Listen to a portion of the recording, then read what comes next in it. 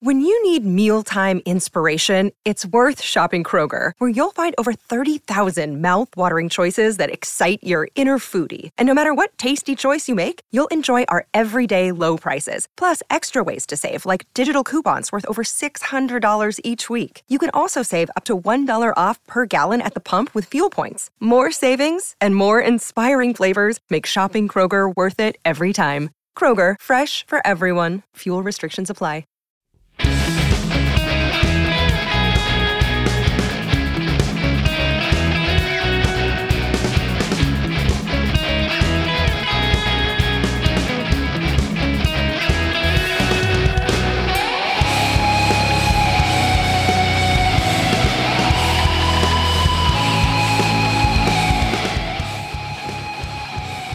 Hello, everybody, and welcome to episode number 82 of the Steel City Insider Podcast. I am one of your hosts here, Jeremy Ritz, alongside Jim Wexel, and we have a very special guest with us today, Mike DeFabo from The Athletic. Mike, how are you this fabulous Wednesday? Hey, I'm doing great, guys. Thank you so much for having me. It's great to have you on the show, and it's a quick turnaround this week for the Steelers following that loss to Jacksonville. Injuries to Kenny Pickett, injuries to Minkah Fitzpatrick, but let's talk the activity in the NFL trade deadline, or the lack thereof, for your Pittsburgh Steelers. They didn't make any moves. And are they fine? Is the state of this team okay, or are they just being prudent? And Mike, let's start out with you, your take. Well, I think when you look at the NFL trade deadline, it's not like other trade deadlines like NHL or Major League Baseball. And the reason for that is because team development is really important in football. You have training camp for a reason. It's not like baseball where you could pluck a left fielder and he could start the next day. There's an acclimation process. So historically, there have not been as many trades in football. It's only been in recent years where there have been some. And I think some people were intrigued that maybe Omar Khan, with his aggressive nature and his nickname, the Con Artist, he would go make some big trade. And he showed last year that he's not afraid to do that with Chase Claypool. I think the situation was maybe just the prices didn't line up and the deals didn't come together. I know there was some speculation and some smoke that maybe the Steelers were interested in Chicago corner, Jalen Johnson. I think that would have been a very intriguing addition to the Steelers, because of the fact that I think that they could continue to make over that position. They've already begun to do so. But that would have really required not only trading for the player, but also signing and extending him, because the Steelers are not in a position where you want a rental to push you over the edge. You have to be thinking long term. And I think that it made sense that deal didn't get done, because in essence, you would have had to trade both a pick and also paid the guy. You're kind of paying twice for the guy. You could kind of just wait till free agency this year and then spend that money accordingly. Well, I tell you, I think they turned him down because we already have a Jalen. Don't want to confuse the media guys, right? No, I thought it was great. I thought it was great that Omar went after him, because I do believe pieces can be picked up. Valuable pieces here and there. Don't get silly with it. And I don't think they were. And I think they picked the right guy. I think they need a cornerback badly. I mean, even with the injuries now, even if they were healthy, you would need, Levi Wallace is a Band-Aid right now. Patrick Peterson is 33 years old. James Pierre is not the up-and-coming guy, and neither is Darius Rush, in my opinion, after watching him. Sorry, Darius. But I think another corner, even though I heard the talk shows yesterday, they couldn't believe they were going after a defender when this offense is so bad. But it's a piece. They need that corner. They're going to have to draft a corner, at least with the second-round pick. So going after Jalen Johnson, a young guy looking for his second contract, and yes, you would have to pay him. But if you couldn't pay him, you'll get a nice comp pick back. You'll probably get a third-round pick back. And that's probably where the negotiations with the Bears started. The Bears are going to get a third-round pick back if they don't sign it. Maybe fourth, but likely a third as comp pick in free agency. So they were probably looking for a second-round pick. And I saw the one report that the Steelers were offering a third and fifth. That sounded exactly right to me. We'll give you a little more than that 3rd round pick, and maybe we'll sign him, and maybe we won't have to use our 2nd round pick next year on a corner. And this guy's more experienced. It all made sense to me, but the Bears probably just said, 3rd and a 5th, we'll keep this guy. There was a reason the Steelers were after him, right? So anyway, I didn't see any offensive guys really worthy of going after. If you're going to trade Najee for Derrick Henry, if you can do that straight up, all right. DeAndre Hopkins, they're not going to bring in another receiver, even though they probably need one, but they're not going to bring one in. Yeah. And maybe Chicago felt fleeced last year after that Claypool trade. They're like, we're done doing business with you guys. A little gun shy. Yeah, a little gun shy. But we talked about the trade deadline passing. The team tried to make an effort to improve at least the back end of the defense. But there are lots of problems surrounding the Steelers team. That was evident. Nothing really surprising or new out of this Jacksonville game. But, Jim, let's talk about the state of the Steelers at this point. I'm sure a lot of viewers and listeners out there are wondering if there is still hope that this team can get better and improve, especially offensively. The defense has been out on the field much too long in all of these contests. But where is this Steelers team currently? And Jim and Mike would like to hear from both of you on this one. Well, Pickett has to get better, and Pickett needs more. That's the one thing people are forgetting. This guy's a 2nd-year guy. Give him a minute. And he's shown us quite a bit with his 4th quarter comebacks. Can it really be that difficult in the 1st quarter? I think I love rock music and I love Neil Young, and he debuted Rockin' in the Free World on Saturday Night Live. And it's such a hard charging song. And it's such a cold stage to walk out and do that on TV. It's not like he's doing it as an encore at the end of a performance. So this was a little difficult. So you had the band doing all kind of push-ups and jumping jacks and and it was an incendiary performance. So, do these guys need to do more push-ups and jumping jacks? I don't know. They just look dead out there in the first quarter, and they look like they're walking on eggshells. It wasn't a perfect pass to Deontay Johnson, but it should have been caught. So, in the offensive line, I'd like to think is coming along. And they did add a tackle, and he's going to be playing. I think they still need a center. Isaac Seumalo's playing better, but he missed a stunt, and it cost him a sack. So I would like to think the offensive line's getting better, and the quarterback will get better. So in that regard, they have a chance because they get Minka back eventually and Cam back if they're still hanging around, and they need a running back.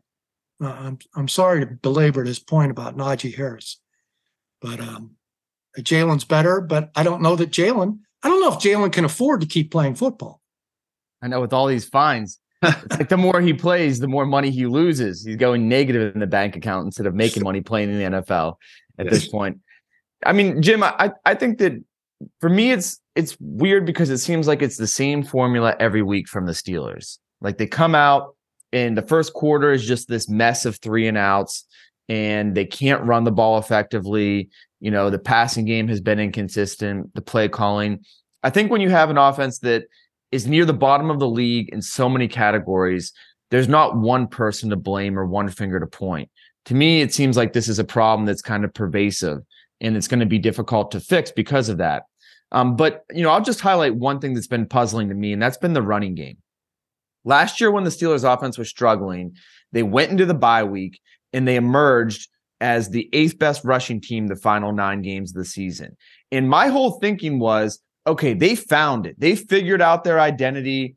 Najee Harris was either injured or not hitting the holes hard enough. They figured that out. They figured out their blocking schemes. They found their identity. And I thought the whole point of this year was you have that as your floor. You have that as the reliable piece that when things aren't going well, you can lean on the ground game. And then the hope was Kenny would take a step and you would be able to add the passing game to it. I'll make the analogy since Jim made his rock analogy. For me, it's like Happy Gilmore. Like, he hits these long drives and then all of a sudden he looks over and he's like, uh-oh, Happy learned how to putt. That was going to be Kenny learned how to throw, and they opened up the passing game, and it was going to complement this great rushing attack. Instead, what happened is this ground game has just completely disappeared. And it's not only bad, it's sunk to new lows, even worse than it was the first half of last year. 28% of their runs go for 0 or negative yards. So when Kenny Pickett is talking about how there's always this one play that sets them behind the chains, very often it's that a running play that's doing so. Yeah. So, Mike, let's drill into that a little bit because, and first of all, I think that's super insightful. What is it, or what is that difference from last year to this year with the running attack, especially after the addition of offensive linemen who were supposed to elevate this unit? Bully ball. We talked about the bully run game that we were supposed to have this year, but we're not seeing that on the field. Is it that defenses don't fear Kenny Pickett and his arm and they're just teeing up on the run, or is it more schematic? I think it's everything. Again, I think it's really when the problems are this big, I think that it's everything. And I think, we thought that bringing in Isaac Seumalo, you were going to get the Eagles offensive line because you had one Eagles player. Well, I think that we're starting to see that playing next to Jason Kelce maybe had something to do with Isaac Seumalo. I think he's still a solid, dependable guy when he's at his best, but I think he's been a bit of a disappointment. I think that Mason Cole, who's a guy that we all love in the locker room, he's funny, good to hang out with. I think that he's regressed and having a tough season. And then, if you draft an offensive tackle in the first round and he's on your bench, he's not going to really help you. And that, I think that's the other part of it too. So, I don't think that the upgrades were as significant as we imagined. And then I think that the play calling's predictable. I think that Kenny's not doing enough, and the passing game's not doing enough to back some of the safeties off or to make these linebackers wonder if it's play action. So, I think it kind of is, again, like with everything with the Steelers offense, it's a bit of everything. I will add that Jacksonville is very good up front. I mean, we're coming off a game where I don't think the Steelers really tried to run, and I applaud them for opening up with the pass game. And then hopefully that would open up the run game. But that's a brutal front, and they were playing on 10 days rest. As I said before the game, we hadn't seen the best Jacksonville yet. They're on the rise just as the Steelers are. So I think right now we're in that phase of just watching them play against an 85 Bears type. I mean, those two pass rushers, that's a pretty talented pair. I almost want to say they're the best in the league, but every week I say that. And the Steelers have one that's pretty good too, a duo. So I'll say that about the run game there. I'll also say that I asked that exact question, Jeremy, that you asked of Mike. Can you put your finger on why? I did the averages for my story this morning. It's like, didn't they average like 140 yards last year per game down the stretch after the bye? And this year it's only 80 yards a game. Yep. As a team. And they're running 11 times less per game, which if you're going 3.4 per pop, you probably shouldn't run any more. And right. People say they got to keep battering Najee into the line. I don't see that as helping anything on 3rd and 8 again.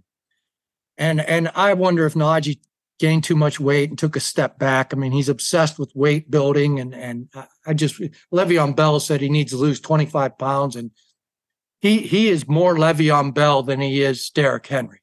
So maybe he should play to that strength. So anyway, I did ask Canada that, and Canada said, you'd have to look at each play. There are a lot of things going wrong in each play. Something like that. It's like a non-answer. But I guess he can't say the offensive line isn't as good as we expected and Najee's regressed. Well, that's the answer that he would have loved. He couldn't answer that question. And he said, I can't put my finger on it when you said that. And the truth is, the offensive line is still not very good. The running back we drafted in the first round is not dynamic enough to prove that he's worthy of being a first round pick. And we're not doing enough in the passing game to open things up. Like, There is an answer to that question. He just didn't want to throw his players under the bus, I think. And also he's part to blame too, He has something to do with it, designing the plays and picking when they're called. But he's not going to throw himself under the bus. Not that either. Mike, are you telling us he's not 100% of the problem, that if he goes away, everything's going to be fixed? I don't think so. I think that this is going to take more than just changing the offensive coordinator to fix the run game. I mean, I think that this offseason, the Steelers are going to have to both draft and sign offensive linemen. And totally examine the other assistant coaches. There's always Dick Hoke, for how many years? Well, was it like almost 50 years? Was the run game coordinator without being called the run game coordinator. Offensive line coach would get up on the board and say, you got to do this, you got to do that. Or we're going to do this play. And Dick Hoke would say, hey, we can't block that up. That's not going to work. And then they would make the corrections of how to coordinate the run game. It's not just the pass game. So whether it's the offensive line coach, the running backs coach, tight ends coach, they have to get somebody that understands the run game the way Mike Munchak did. He was run game coordinator too. So there's that too, talent and coaching. Yeah. So if we frame this loss, what's the meaning of this loss for the team and for the remainder of the season? Again, we talked about the quick turnaround this week, playing Thursday night against the Titans. What does it mean, and how does this team respond, especially without Pickett, potentially without Pickett? I know it's going to be a game time decision. Without Fitzpatrick, what do you see playing out Thursday night? Well, I think what's happened is the Steelers have kind of been using the same formula and been flirting with losing. The formula has been the offense is going to struggle and the defense is going to really carry them and produce mostly splash plays. They've been a team that's been very, very dependent upon that timely turnover that really changes the tide, either the momentum or produces points. And I think in this game, they kind of found out that's not sustainable. At one point, overall, the Steelers defense gave up one touchdown, which should win the game. At one point, they were winning the turnover battle 3-0, and they were still down 17-3 in the game. So, I think that the sample size is big enough that kind of this is the team, this is their formula. But is it going to work? I have concerns after seeing the last game. I don't know if it's their planned formula to suck in the beginning of the game. Yeah. It's not on purpose, but they've been flirting with this. When the offense is this bad and you're that dependent on the turnover, Deontay has to catch the damn ball. And Chooks has to block, and on and on and on. So I don't know that it's as bad a loss as everybody wants to make it feel. I'm very happy that they're playing Thursday again. In the interactive media world, these losses can be depressing, even if you're not a fan of the team. It's brutal dealing with the angry fans. And, that was an ugly game against Jacksonville, but they can make up for it. I mean, this quarterback is a rookie playing his second game. I can't see him having that big of a game, or anything close to that kind of game. They shut Derrick Henry. Landon Roberts is champing at the bit. They use their inside linebackers differently. And I think they're starting to get the run defense part. The pass defense is still hideous. Last in the NFL in yards per completion. They still give up those big plays and still can't tackle back there. So that will have to improve. But I don't see it really being attacked much by a rookie quarterback, even though he threw 4 bombs last game. So, if they focus on Derrick Henry, which I think they can, and then they can get back on the winning track, then the Packers next week. And hopefully, Cam might come out and start this game. That would give the entire stadium a jolt. If he's the last defender introduced, I can see that. Because he was running first team in the walkthrough. It's just a walkthrough, but he was running first team. He confirmed it with me. But and then Minkah comes back, and by then Kenny getting warmed up, getting his groove going, and Jalen's the primary ball carrier, even though he's broke. But so it can turn around. Yeah, well, we don't have to wait too long to see what the outcome is following this disappointing loss. Anything else you want to hit on before we wrap up? I'm good. Mike, what do you got? Well, one thing that I want to just bring up we didn't get to the impact of Minkah's injury. And one thing I think, obviously, you lose an all-pro guy, that's going to be significant. But I think it's the type of player that you're losing in the opponent as well. And the Steelers love to run that 3 safety package. And that was born out of a desire to limit 2 tight end teams. Well, here come the Tennessee Titans, and they run they're the 3rd most frequent 2 tight end team in the league. And they feature their tight end a lot. A lot of people have been saying, like, why doesn't Minkah have more interceptions and stuff like that? The reason is because he's been so dedicated towards guarding and defending the tight end.